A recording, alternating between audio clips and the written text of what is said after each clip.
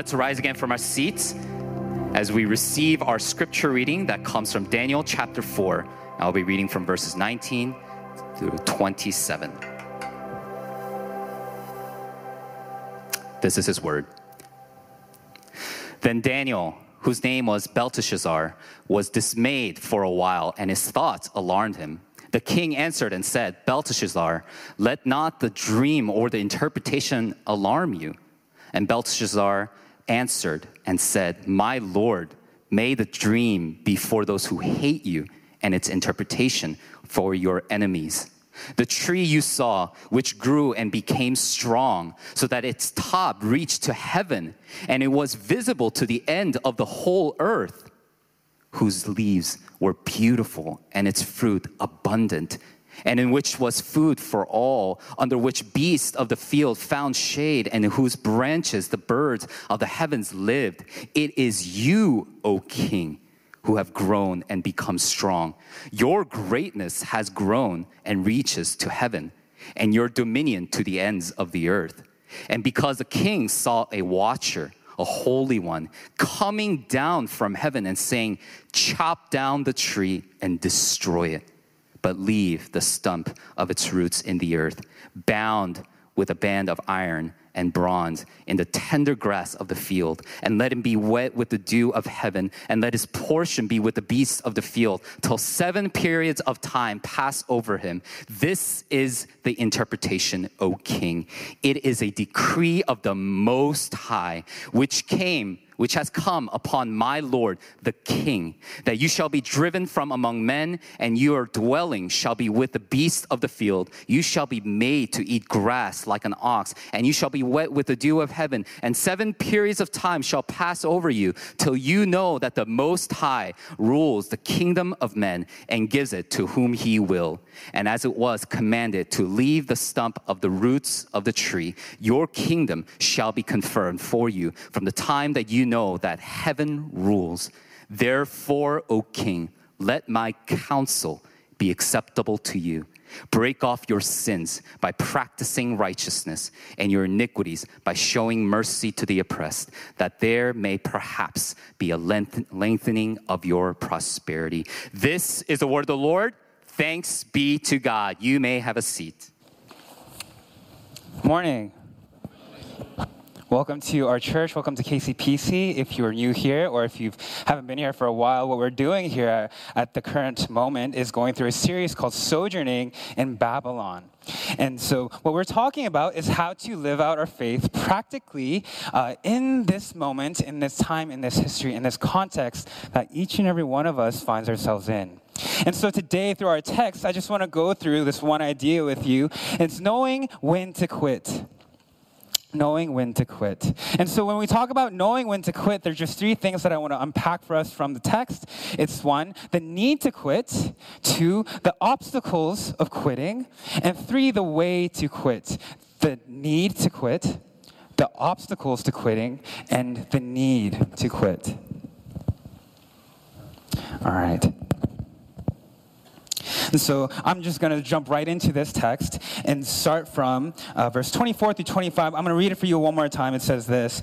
This is the interpretation, O king. It is a decree of the Most High, which has come upon my Lord the king, that you shall be driven from among men, and your dwelling shall be with the beasts of the field, and you shall be made to eat grass like an ox, and you shall be wet like with the dew of heaven, and 7 periods of time shall pass over you till you know that the Most High rules the kingdom of men and gives it to whom he will. Till you know that the Most High rules the kingdoms of men and gives it to whom he will. This chapter actually begins with a bunch of praises that King Nebuchadnezzar is giving to his Lord, that he's giving to God. And why is he actually praising God in the midst of his kingship? It's because he had just seen Shadrach, Meshach, and Abednego being freed from the fiery furnace by the power of our Lord. And this is something King Nebuchadnezzar could not fathom. This is something King Nebuchadnezzar did not understand fully. And all he could do, all we possibly could do in our lives is to praise him, is to respond and worship to him. And yet, the text then starts to change rather abruptly, maybe randomly even, after he's done praising God. He says that the text says that there's ease and there's prospering in King Nebuchadnezzar's life. Does this sound a little bit like you and like me? We praise God after having been blessed by a sermon. We praise God after having been blessed by a Bible study. We praise God after having been convicted in our prayers and convicted by our brothers and our sisters around us. And yet the ease and the prospering in this life, and the ease and the prospering in my life and around the culture around us, helps me and helps you to forget who it is I worship, who it is I belong to, who it is that my whole life is owed to. After a good worship service, after a good retreat, what have you, I'm guilty of this. Maybe some of you are as well. You go home and the high is over and reality comes back in. You have to figure out your life. You have to figure out your bills. You have to figure out your family. You have to figure out your marriage. You have to figure out all these sorts of things. And in the midst of you opening up your Bible, how many times have I, or maybe us here together, looked at this Bible and said, maybe later, but did you hear what this person was wearing at church today? Oh my gosh. Oh, God, I thank you so much for Pastor David. That sermon last week, Mene, Tekel Parson. Maybe I wasn't listening close enough. What a good sermon last week. But oh my goodness, did you hear what that person did? Did you hear what that person said? My gosh. God, I thank you so much that you did not make me like that person. I thank you so much, God, that you just made me so humble, that you just made me love you so much, that you just made me such a great servant here at KCPC. God, you're a great God. Brother, sister, what is in your heart at this moment? Brother, sister, you may be present here at KCPC. You may be present here worshiping the Lord alongside us. But where is your heart? Whose heart is it this morning? Is it the Lord's heart or is it someone else's? Is it the Lord's heart or is it your own? Is it the Lord's heart or is there some idol in your heart that you have not given up to God just yet? That you refuse to give up to the Lord? And so in the ease and the prospering of Babylon, in the ease and the prospering of this life, it's easy for me to get back into my sin. It's easy for me to look at my idols. It's easy for me to see them and say that these are good and see that this is my life and see that, yes, God, thank you. Ironically, thank you, God, for giving me all these wonderful things. I'm living my life now. And yet, in the ease and the prospering, God comes to King Nebuchadnezzar in a dream. And as King Nebuchadnezzar is sleeping one day, he sees this dream and he sees, as we just read from the text, this giant tree, this big tree that is rooted deep. It's something that you can see from one end of the earth to the other. There are trees, there are branches that are full of fruit. It's lively. It looks as though it is healthy from the bottom up. And from along the whole world, everyone can see it. Everyone sees its glory. Everyone sees how amazing, how awesome, how powerful this tree is. And all animals come to this tree for its shade, come to this tree for its fruit, come to this tree for its protection. And yet, what happens in that dream, the God of heaven and earth comes and says to the tree, you must be chopped down.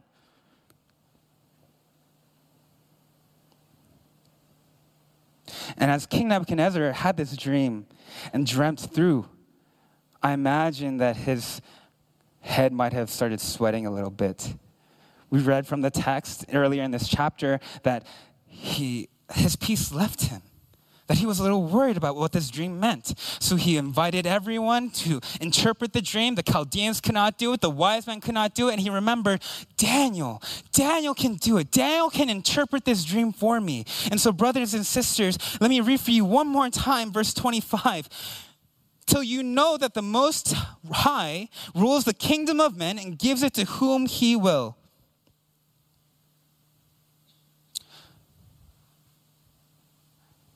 My life is not my own, and neither is yours. If Jesus Christ has bought you by his precious blood, if Jesus Christ has risen again from the grave for you and has defeated the grave for you, you and I are not our own. I do not belong to myself. I do not live for my own passions, my own glory, my own ambitions. I live to serve the Lord, and I live to glorify him. And that is also each and every one of you here this morning, if you believe in Jesus Christ. Brothers and sisters, the need to quit is this, is that many times in my ease and many times in my prospering, I forget who I belong to. I forget I have a good heavenly Father who loves me. I forget I have a God who cares for me, who knows how much hair I have on the top of my head, who knows all the things that happen in my life, all the things that will happen in my life, and is using those things for his glory and for your good. Brothers and sisters, we forget who this God is in the ease and the prospering, and yet God is calling on each and every one of us to remember him, to remember his lordship, and to fall down upon his throne, not mine.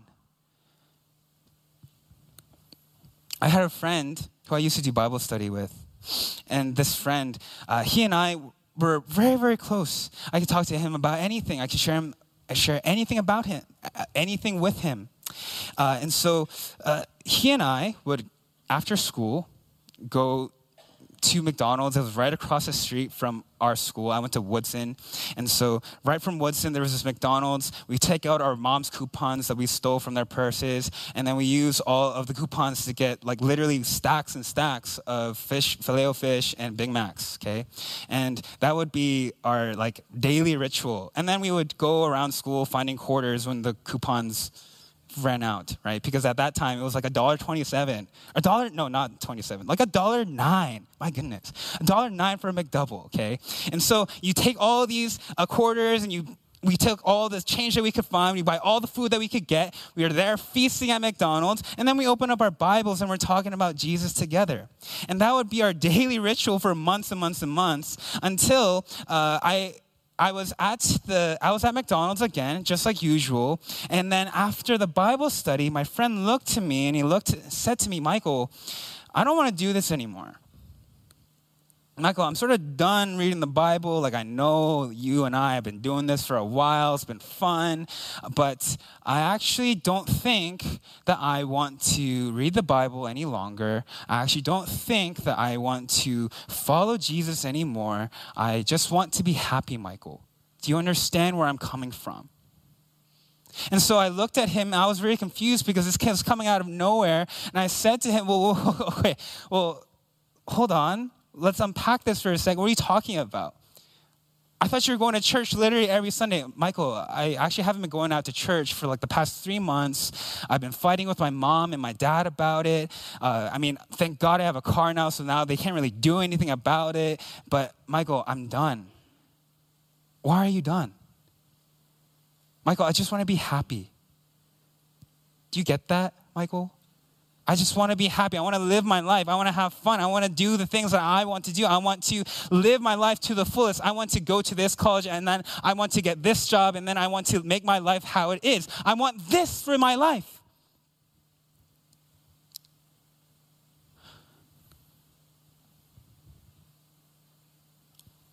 I don't want God all the time. And even if I believe in God all the time, if I believe in God, I might not even crave him. I might even reject him, even as a believer. And so, brothers and sisters, here's the thing. The Most High is the one who rules over your life. I am not my own, and you are not your own either. What is it in your heart that is telling you that you belong to yourself? Is it that you are a self-made man, a self-made woman? Is it that you have triumphed over your family trauma and you said no to that and you said, look at how good I'm doing. Look at all the things that I've done for myself, all the things that I've done to make my life better. Do you feel like you and I are less than other people because you are so much better than me, so much better than the people that are sitting next to you. Oh, he doesn't work as hard as I do. She's not as smart as me. I can't believe it. Do you feel like in your heart, like in your mind, you are actually the king of your life? Brother and sister, we are no kings. We are servants of the Most High. Brother and sister, we owe our whole entire life to our Lord and Savior, Jesus. And it is to him whom we must bow down to. The need to quit is that we live in a time, we live in a culture, we live in Babylon where our ears itch. And we only want to hear what we want to hear. We only want to know what we want to know. We will only follow what we think is best for me and what we think is best for my life, the things that will make me prosper. And if anything comes against me, if anything comes against my happiness, then no thank you, Jesus. The need to quit, my brothers and sisters, is that we must recognize the idols in our hearts. Recognize what it is that you're holding onto and you're not letting go of. And as we figure out this need to quit, what else happens? Then we find that there's obstacles to letting go. There's obstacles to that repentance because it's never that easy, right? And so when you look at, back to the text, I want to go back to verse 22. It says this: "It is you, O king, who have grown and become strong. Your greatness has grown and reaches to heaven, and your dominion to the ends of the earth." It is you, O king, who have grown and become strong. The king, back in that time, much like many of us here, prideful, full of energy, full of hope for what today could bring, for what tomorrow could bring. And him, maybe more so than anyone else, because he was the king of one of the most powerful kingdoms the world had ever seen. He was the king who decided yes and no. Who's the king who decided if about his land, about his people, about his law? There is nothing that was not under control of King Nebuchadnezzar. And yet this king, and because this king was so powerful, because this king made it himself, because this king was so self-made, he grew strong in his heart, and his heart started to harden.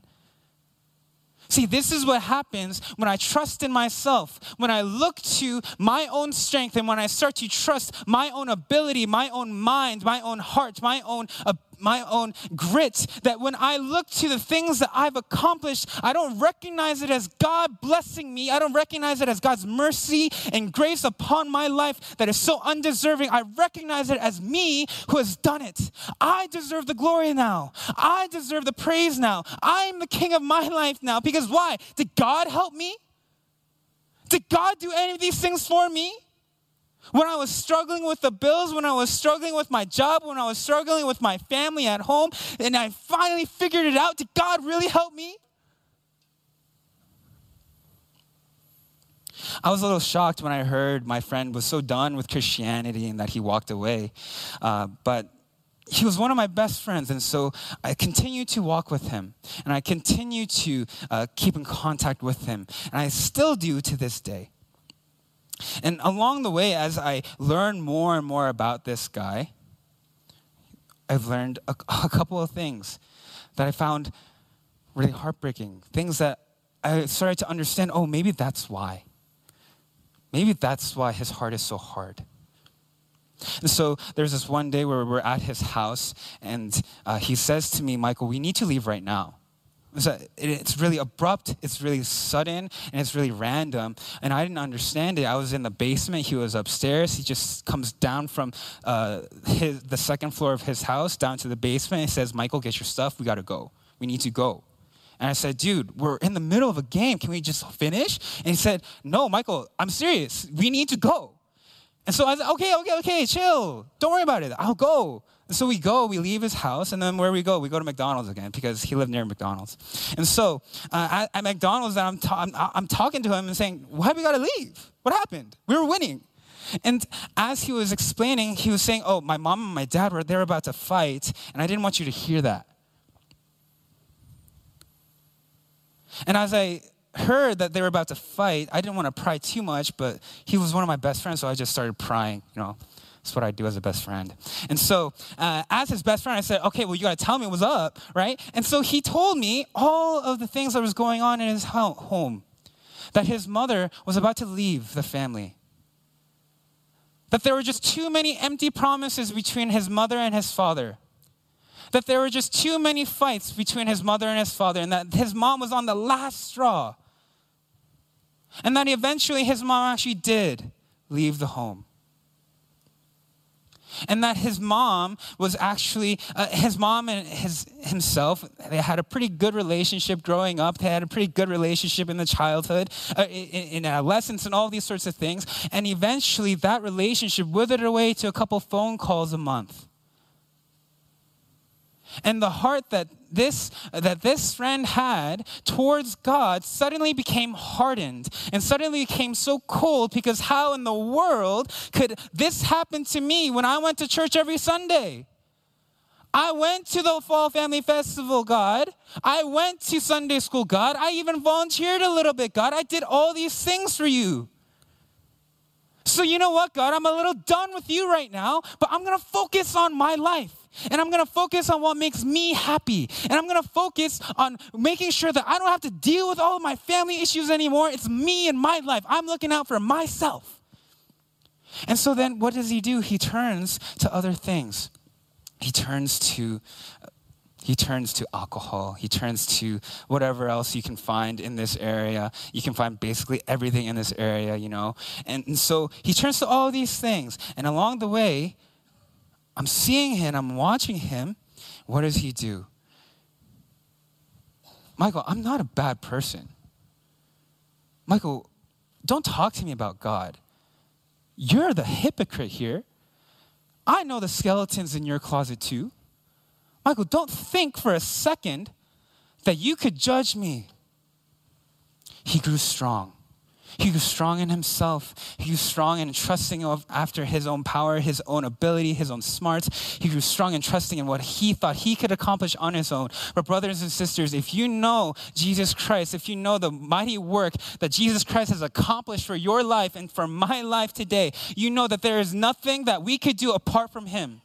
May you be reminded of that there is nothing that I can do, not even breathe. My heart does not even beat so much as one pump of blood. If God says stop, my heart will not beat. And it is the same thing with everyone here in this room. Dear brothers and sisters, I am not strong and you are not either. We are only weak servants of the strong living God who has defeated the grave, who has defeated sin for you, who is watching over you, who is leading you and guiding you for his glory and for your good. Brothers and sisters, have you become too strong? Have you trusted in your deep pocket? Have you trusted in the things around you, in the people around you, and in yourself?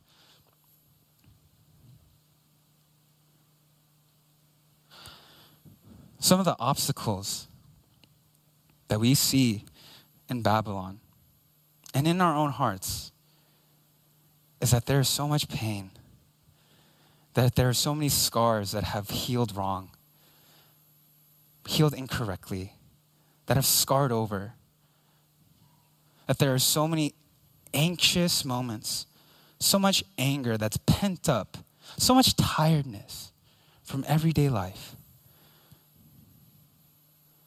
that I'm just too tired and I'm too fed up to go to him. That I'm too tired and I'm too fed up because the waiting is too long. That I'm too tired and I'm too fed up because my life seems to be running in shambles, and yet God, it seems like you're not answering. So I'm going to make sure that I get this life right. I only have one. Brothers and sisters, that's the obstacle to this life. And then we look at the things around us. We look to these 15-second videos online. We look to whatever news article, whatever person that is influencing your heart and your mind right now. And we look to political leaders, we look to celebrities, we look to ideas, we look to all these sorts of things to fill our minds, fill our hearts. And yet, when it comes to this word that has come across time, that has come across cultures, that speaks truth into every point in time in history, and it brings life to you, should you believe the words that has been written in this book, we look at this book and say, I don't think it helps me that much. But look at this 15-second video online. That I get. That my ears itch to. That I think I can follow.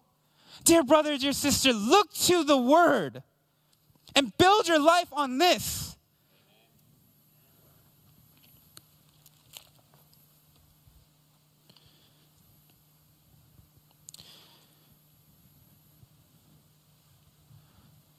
The dream that King Nebuchadnezzar has, it doesn't end well. And so when Daniel comes into the court and he interprets the dream for King Nebuchadnezzar is still a little afraid of what he's read, still a little afraid of what he saw. And so Daniel himself, also a little distraught, he says to King Nebuchadnezzar, I hope this is for your enemies, king. I really, really hope this is not for me. This is not for you. Because 7 full periods of times, this will happen to you. O king, be made to look like an animal, be made to act like an animal and lose your self-conscious until you know, O king, that the Most High reigns. Until you know, O king, that it is not you who is God. It is not you who is Lord over your life. It is not you who runs the shots. It's God. It is the living Savior Jesus who is in charge here, O king. And so then how do I know how to quit? How do I know how to let go? Verse 27 says this, therefore, O king, let my counsel be acceptable to you. Break off your sins by practicing righteousness and your iniquities by showing mercy to the oppressed, that there may be perhaps be a lengthening of your prosperity. Therefore, O king, let my counsel be acceptable to you. Break off your sins. Brothers and sisters, this is the call to repentance that Daniel is giving King Nebuchadnezzar. It's a call to repentance that Daniel is giving you and I this morning. Break off from your sins. And just to be clear, the idea of breaking off, it's not just, maybe for one day I'll try to abstain from my sin, but I'll know that I'm going to get back into it. Maybe I can flirt with my sin and think that I can go play with the line and say, God, well, you said not to murder, so maybe I'll just punch him. Maybe you said not to commit adultery, so maybe I'll just keep on flirting. Maybe you told me not to steal, so maybe I'll just, take half of it and maybe give back some later, right? Maybe I can do all these things, but God knows our hearts this morning. God knows our hearts every single moment of time and space, yes? And so, dear brothers and sisters, the idea of breaking off, it's not flirting with sin. It's not playing around with sin. It is completely destroying the sin in your life. Not by your power and not by your strength, but by depending solely on him. Because it is God who conquers, not me. The idea of breaking off, if you look through the Bible, the word is being used this way. When a storm comes through, a heavy, heavy storm, and it wrecks the neighborhood, right? You open up your house after that storm, or you open up your door after that storm. You walk outside your neighborhood and you see trees tumble down. You see cars that were damaged even by the storm. That's what it means to break off. That when God breaks off through the Bible and throughout Scripture, God's not playing with his sin. God's not with sin. God is not playing around with your heart and your life. He cares way too much for it, and he knows what is good for it, and he knows how to truly prosper it. He knows how to truly have it grow and have it be fruitful and have it be filled with joy, filled with contentment, filled with security. He knows all of these things. Why? Because he has made you. Why? Because he is the author of your life. Why? Because he sees every moment of your pain. He sees every moment of your struggle. He sees the triumphs you have made. He sees where your heart is at. He sees all of it. And he sees that, yes, you and I may have accomplished amazing things in this life. And you and I might have accomplished great things for other people and been great to our others and been good people that other people would see as, wow, what a stellar Christian. And yet God sees the sin in your heart this morning. You cannot hide from it. And I cannot either.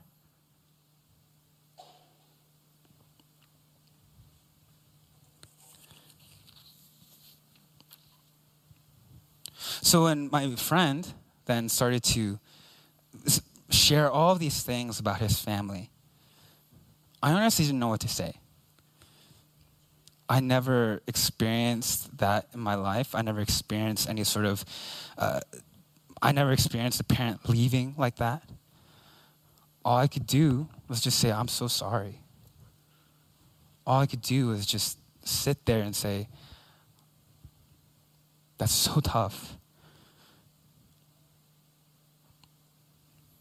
And so my friend then looked at me straight dead in the eye, and he just said to me, look, you and I are good friends, so it's okay, but don't talk to me about God. I don't want to hear that. Don't talk to me about what he can do. That was his demeanor. Don't talk to me about how Jesus saved my life. Look at my family, Michael.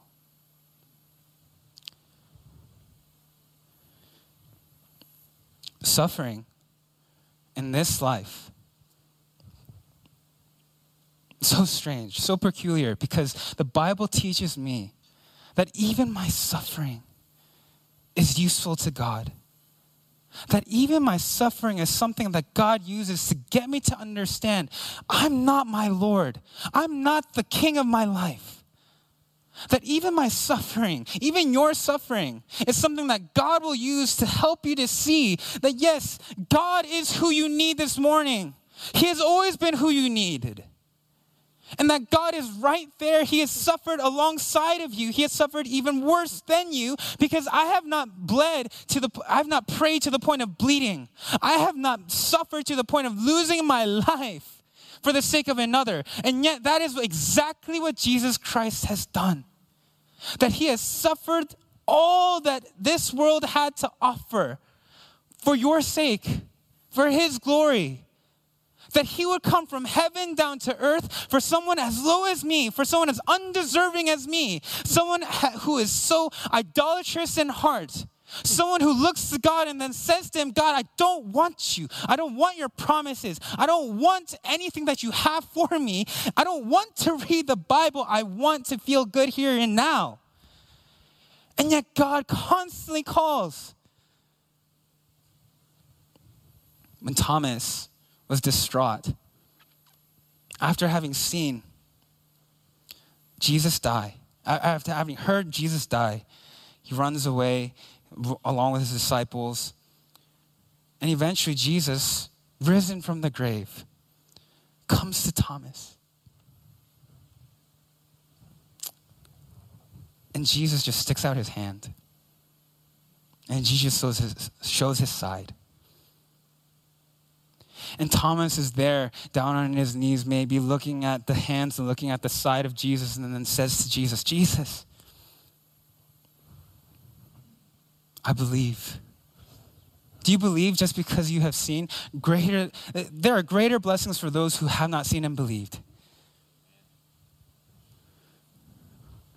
There's a greater hope for you and for me today, because Jesus has conquered the grave, because he has given me this scripture that has set forth my life and has given me guidance in my life so that I can let go of my idols, so that I can find the strength to say that no more to sin. God, I want to depend upon you. God, I want to live for you. God, I need you. God, you're the air that I breathe. God, without you, I have no life.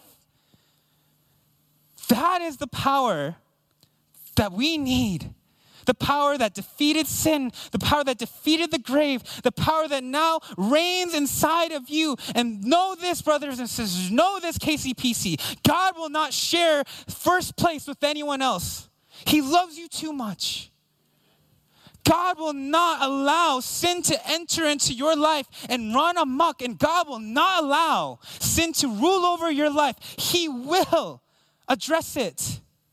He will heal it. He will lead you to repentance. Should you be his? Should you be a precious son, a precious daughter of Jesus, of God, and a brother and sister of Jesus Christ? God loves you too much to let you go. And if that means that you must suffer a little bit, if that means that you must suffer just like King Nebuchadnezzar, losing his consciousness, losing all that he's ever known and understood, to act even like a beast, then that means that out of God's mercy and grace for you, he is calling you to look back to him no matter what it takes.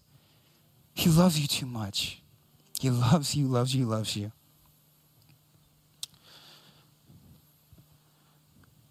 And so when I think about letting go, when I think about quitting, how to quit, the dream passes, and King Nebuchadnezzar, he then starts to receive his dream, receive the interpretation. And what happens in the story? Judgment falls upon him for 7 full periods of time. And it's not until King Nebuchadnezzar looks up, it's not until King Nebuchadnezzar looks up to God and recognizes in his heart and recognizes who is the Most High. It is not King Nebuchadnezzar. It is not anyone here in this room. It is not here in this church. It is not anyone here in this world. It is only Jesus Christ who is the Most High, the King of the whole entire world, the one who has redeemed it, the one who will restore it, the one who is restoring even your life right now. How do I quit? How do I let go when it's so hard? I look to him who has suffered and died for me, who has defeated the grave for me, who has promised me eternal life with him forever and ever, for a day where there's no tears, a day where all suffering will be done with, a day where I can look to him and I can see, not by faith, but by sight, actually, that he is mine and I'm his.